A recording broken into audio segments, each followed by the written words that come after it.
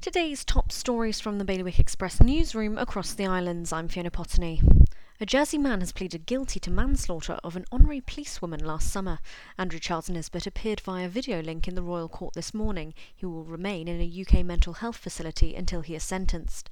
A debate on updating Guernsey's 23-year-old abortion law has begun. The debate has already seen a number of emotional representations from politicians, including a health committee member who warned that every bit of decision-making delay will have an adverse impact on more women.